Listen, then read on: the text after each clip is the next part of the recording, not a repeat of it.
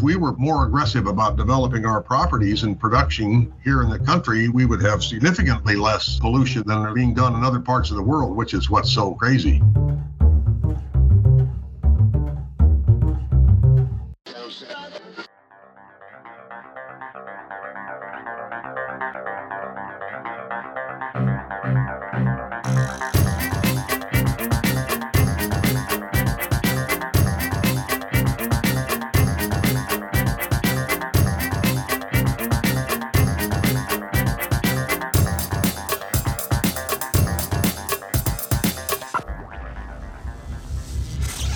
This is Energy Cast, and I'm Jay Downhauer. Today we're talking about a resurgence in domestic mining and what that means for our changing energy landscape. Supply chains have wreaked havoc on the availability of everything from batteries to solar panels. It seems like everything is 18 months out. My guess is a lot of these minerals, like copper, lithium, cobalt, nickel, uranium, are sourced outside the hemisphere. We have them here, but the resources are severely underdeveloped at this point. Add a full-out embargo from Russia or China, and our way of life could grind to a halt. He takes us around the world explaining where we get all these raw materials and where they can be found locally. For instance, you Angelinos taking a trip to Vegas may not know you passed the single greatest deposit of rare earth metals in the country. My guest also takes a very sober assessment of what the Earth can actually produce to make this clean energy transition a reality. The irony is that a lot of the solutions for a greener planet will require an unsustainable amount of raw materials to get there. My guest makes some pretty bold comments about electric vehicles, for instance.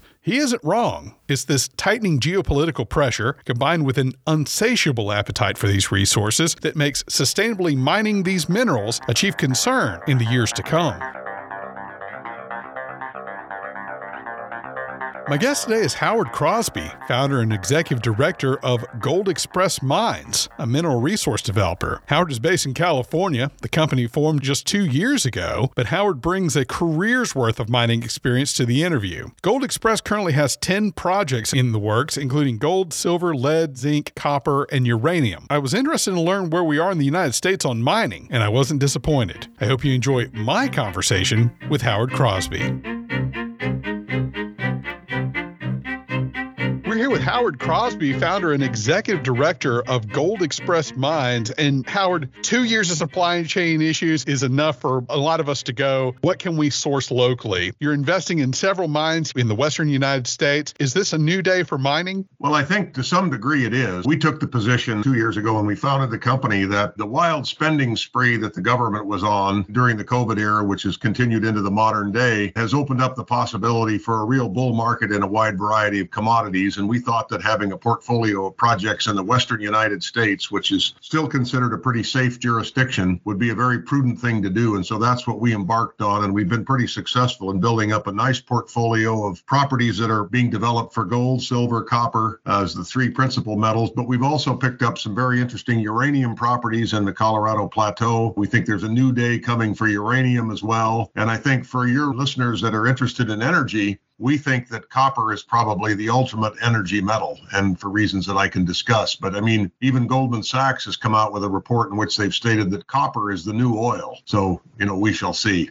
Well, tell us about copper. That's a little bit of a surprise. I think most people are thinking of lithium. They're thinking of things like nickel and cobalt. Let's start with copper, obviously for conductors and all that. Copper is the most important industrial metal by far. And for electrification, it's essential for anything. It's the most conductive metal there is other than silver. And obviously, we're not going to wire everything with silver. If you just start with the idea that we're somehow going to undertake this fantasy of transforming our transportation fleet to electric cars and trucks, then you have to realize that an electric car uses 2 to 4 times as much copper as a conventional car. And then that doesn't even discuss all the copper that's going to be required for charging stations and other infrastructure that would be required to support electrification. And having said that, there just isn't enough copper to go around. I mentioned earlier Goldman Sachs calling copper the new oil. The reality is that there's been a report put out that in order to meet the projected demand for copper between now and the year 2050, we would have to discover, develop, and produce a new Escondida Escondida every year for the next 28 years. Escondida is the largest copper mine in the world. It was found 30 years ago, and we haven't found anything that big since. So it's simply not possible to imagine that we will have enough copper to meet the demand, even at a substantially enhanced price. I think Goldman is calling for a doubling of the copper price in the next 18 to 24 months, and even that won't chase out enough copper. So it doesn't really matter what battery metal ends up being the winner, whether it's lithium,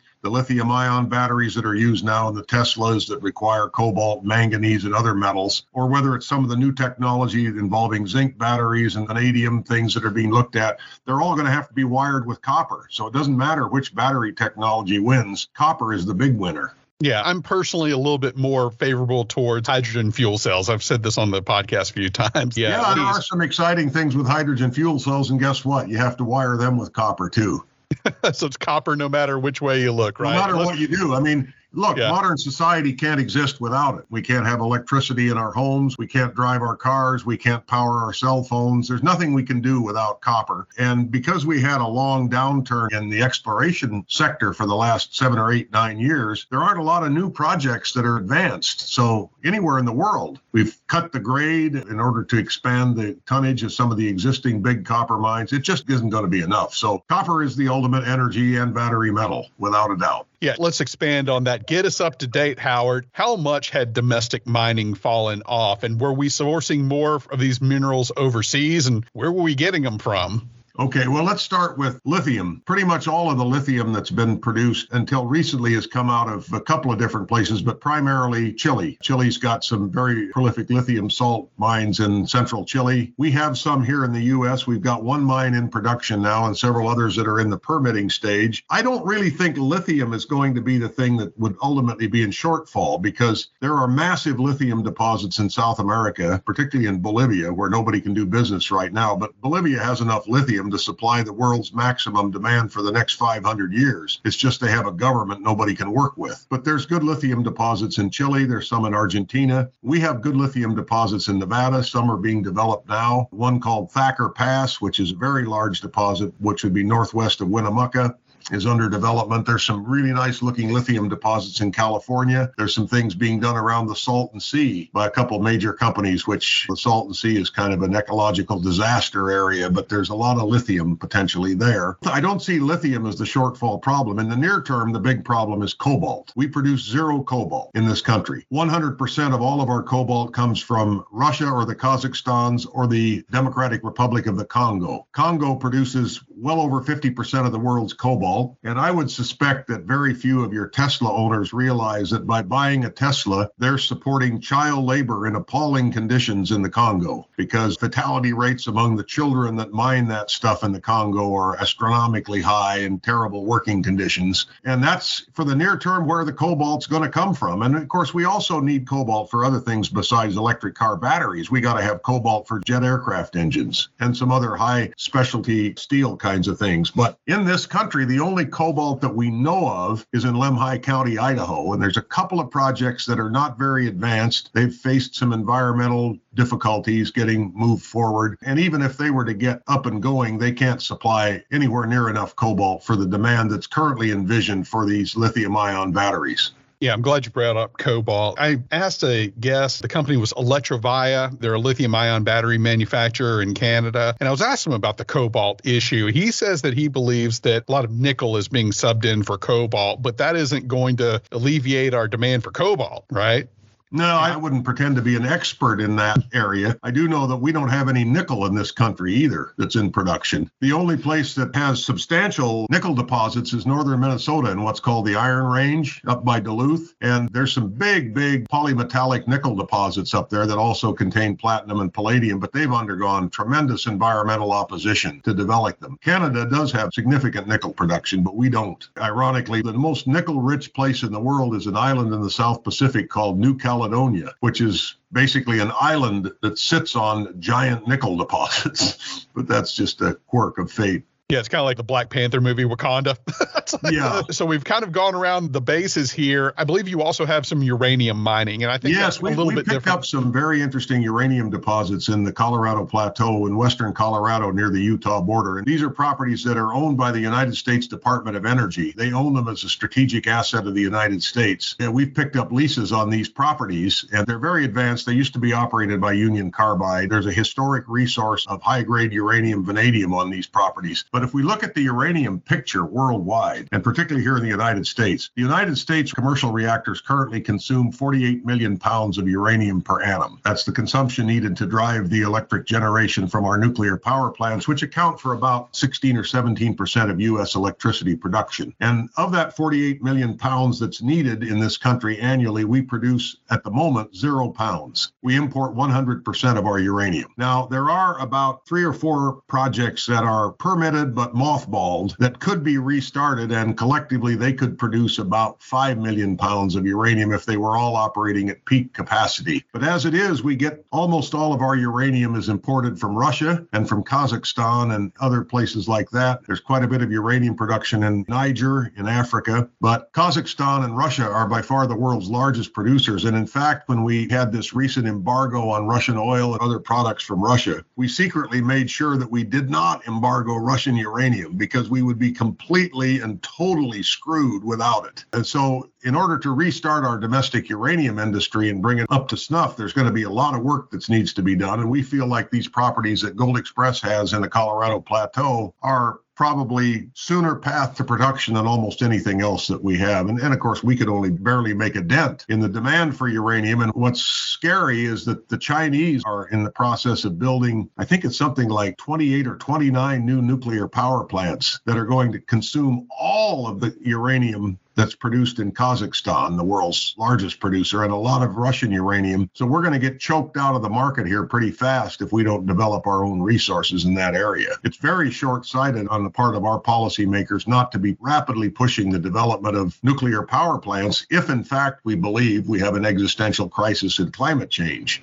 No doubt. You mentioned that you think the uranium mines might be the fastest one to come online. I believe uranium is mined with solution mining a lot of the times. Yeah, now there's different ways. The ones that are out there are what's called ISL, in situ leach. There's projects in Wyoming and Texas. Our properties are underground mines. They're higher grade, they're mined underground. They're roll front deposits where you either go down a shaft or sink a winze or an adit and get into the deposits and mine them underground. And then you conventionally process them in a mill and make a yellow cake concentrate, which is then further refined. So it's different than solution mining. How fast can you bring that online? We think we could go from where we are today through permitting with the state of Colorado. And because it's a DOE property, the federal is eager to have it done. So I think assuming we can get a contract with the one and only uranium mill that exists in the United States right now, which is not far away in southern Utah, we could possibly be in production within 24 to 36 months. Wasn't there a controversy with the Clintons or something about uranium deposits? Actually, I know a lot about that. Yeah. We had a company back in 2005 called High Plains Uranium, and we had some very advanced uranium properties in Wyoming, and we sold the company to a company called Energy Metals. Energy Metals was a U.S. domestic uranium development company, and shortly thereafter, Energy Metals was sold to Uranium One, which was bought by the Russians and the Clintons. And so basically the old uranium properties that we used to have are now owned by the Russians through their acquisition of Uranium One, and the Clintons made a fortune on that.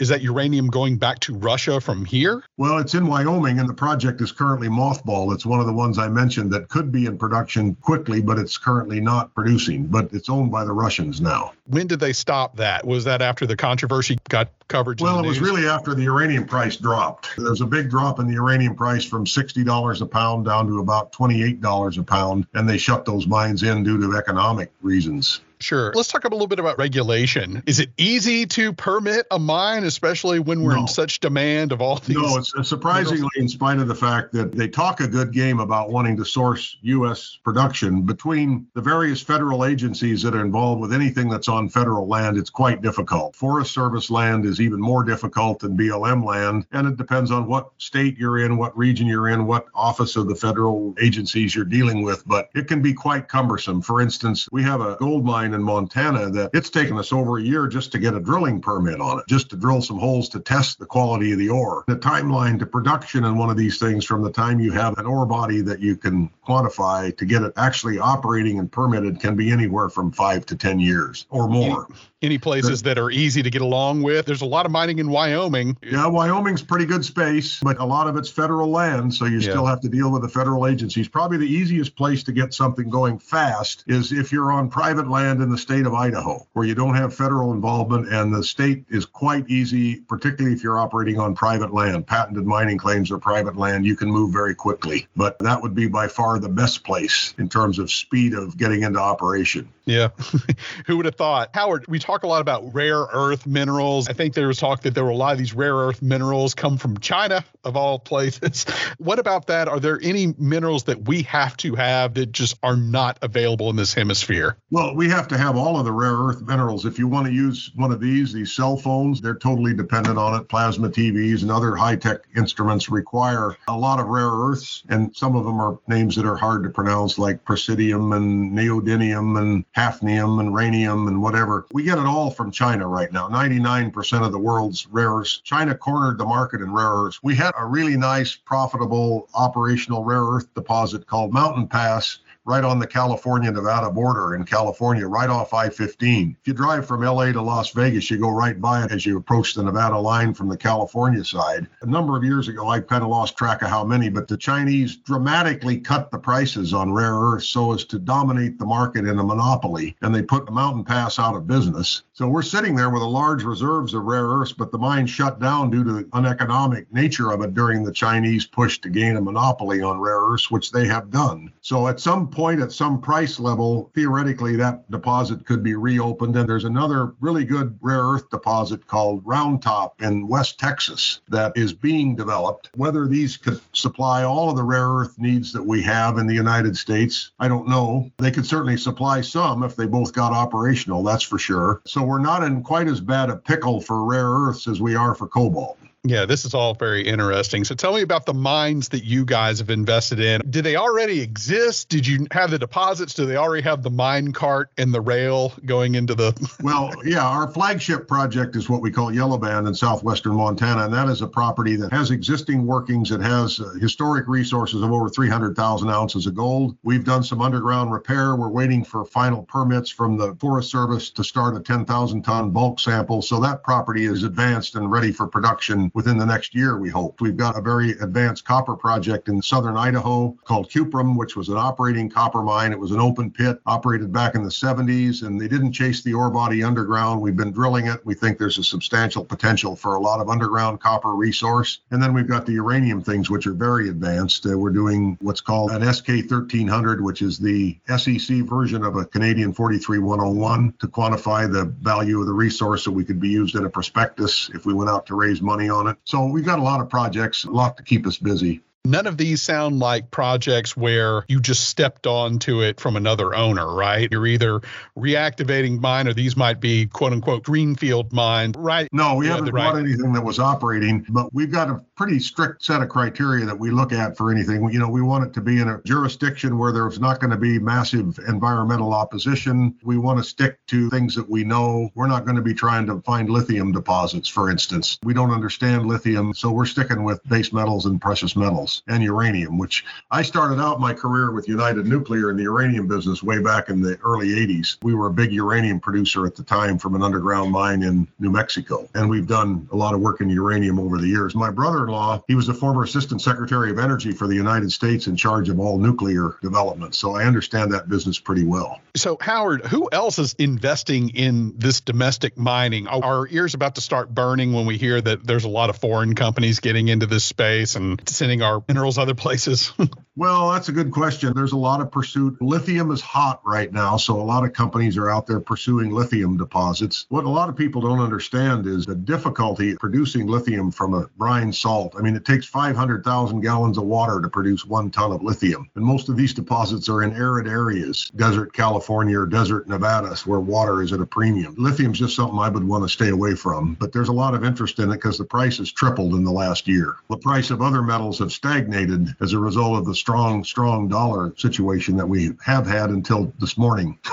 Right. Howard, we talk a lot about the need for these minerals to fight climate change for environmental purposes, but there can be other environmental concerns to mining in and of itself. Are there some parts of the world that are better, let's say, stewards of the earth than others? I'd assume the United States has some of the strictest environmental mining standards on earth. So, exactly. And that's not only true of minerals, it's also true of oil and gas, which is what's so ridiculous about the administration's current policy of limiting drilling on federal land in the United States, where we have, really good environmental restrictions. We don't flare the gas into the outer space. And the same thing is true in mining. Like I mentioned, the Congo, if we were to fast track the only cobalt we know about in Lemhi County, Idaho, and fast track it to production, we wouldn't be using 9-year-old children underground in appalling conditions to mine it. We would have MSHA, Mine Safety and Health Administration standards would apply. We wouldn't be committing the kind of pollution that is endemic in places like the Congo and other parts of the world. If we were more aggressive about developing our properties and production here in the country, we would have significantly less pollution than are being done in other parts of the world, which is what's so crazy. That's right. Can we get to a point where the supply chain for these types of materials is sustainable, where we can recycle most of the metals in a closed loop fashion? No. Obviously, some metals can be recycled very nicely. Aluminum is very readily recyclable. We already recycle our aluminum pop cans. Zinc, how are you going to recycle zinc? Most of zinc is used as galvanizing. If you didn't have zinc to galvanize the coating on your car, it'd rust through in a couple of years. But when your car reaches the end of its life and it goes to the junkyard, they can recycle the steel, but how are they going to recycle the little bit of zinc coating on the outside of that car? Well, you got to get it from new mines. A lot of copper can be recycled, but then again, the copper demand is so great. And then there are some circumstances where it's not economically feasible to figure out how to recycle the copper. Obviously, you can't recycle uranium. You burn it. It's a fuel. And then when you start talking about silver, back in the 1990s, they used to talk about, well, the silver price is going to be doomed because we're going to develop something called digital imaging for photography. 50% of industrial silver demand in 1990 was used in photographic film. The photographic film industry was extremely good at recycling the silver and getting it back into circulation. In the nearness of the new century, digital imaging took over. There's no more silver demand for film. During that time, industrial silver demand has grown, and there's hundreds of new applications for silver. Water purification systems to plasma TVs to these cell phones. When you get rid of your cell phone, there's a tiny amount of silver in this that they're not going to bother to recycle it. It's too expensive to get the little tiny bit of silver that's in this out of it. So most of the new industrial applications for silver, it's not economically feasible to recycle it, which is why I think ultimately silver will be poised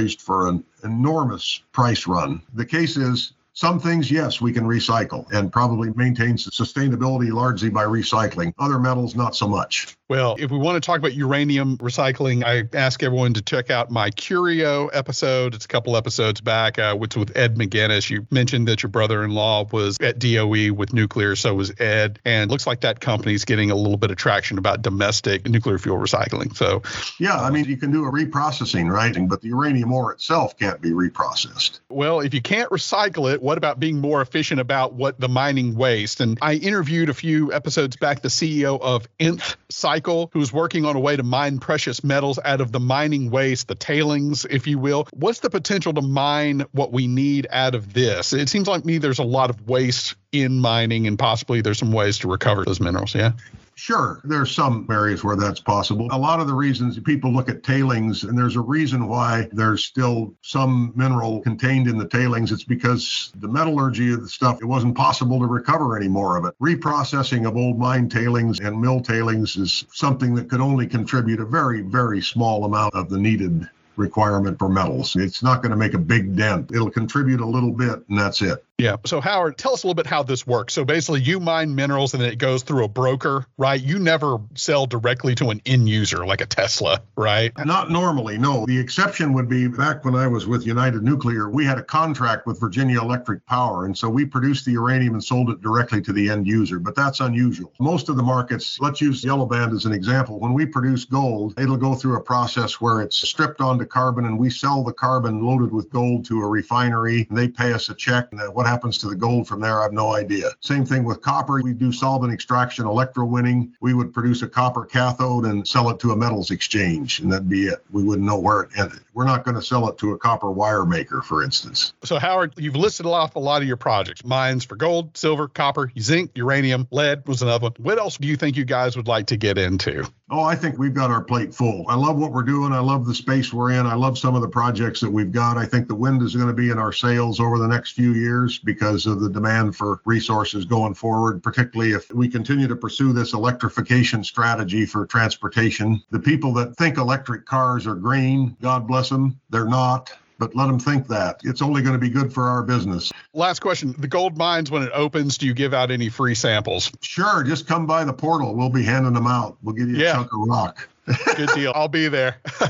Howard, I'm going to finish the lightning round of your thoughts on different energy technologies, starting with natural gas. Natural gas is critical. We shouldn't be wasting natural gas because it's essential for worldwide food production. Without natural gas fertilizers, the universe would starve. For us to cut off drilling for natural gas is suicidal. Crude oil. Crude oil will be the dominant basis for the economy for the next 100 years, without a doubt. We've got to have oil for all kinds of things, way beyond energy, but certainly we've got to have it to power aircraft and mining equipment and farm equipment and everything else, totally dependent on oil and oil-based derivatives like diesel. Nuclear. It's the only way to generate substantial amount of firm power using carbon-free source. So if you believe in global warming, you better be a big fan of nuclear. Coal, and I'll add coal with carbon capture. Coal will be an important part of the mix. As you can see, the Germans are restarting their coal plants so they don't freeze to death. Coal is a reliable source of energy. Wind.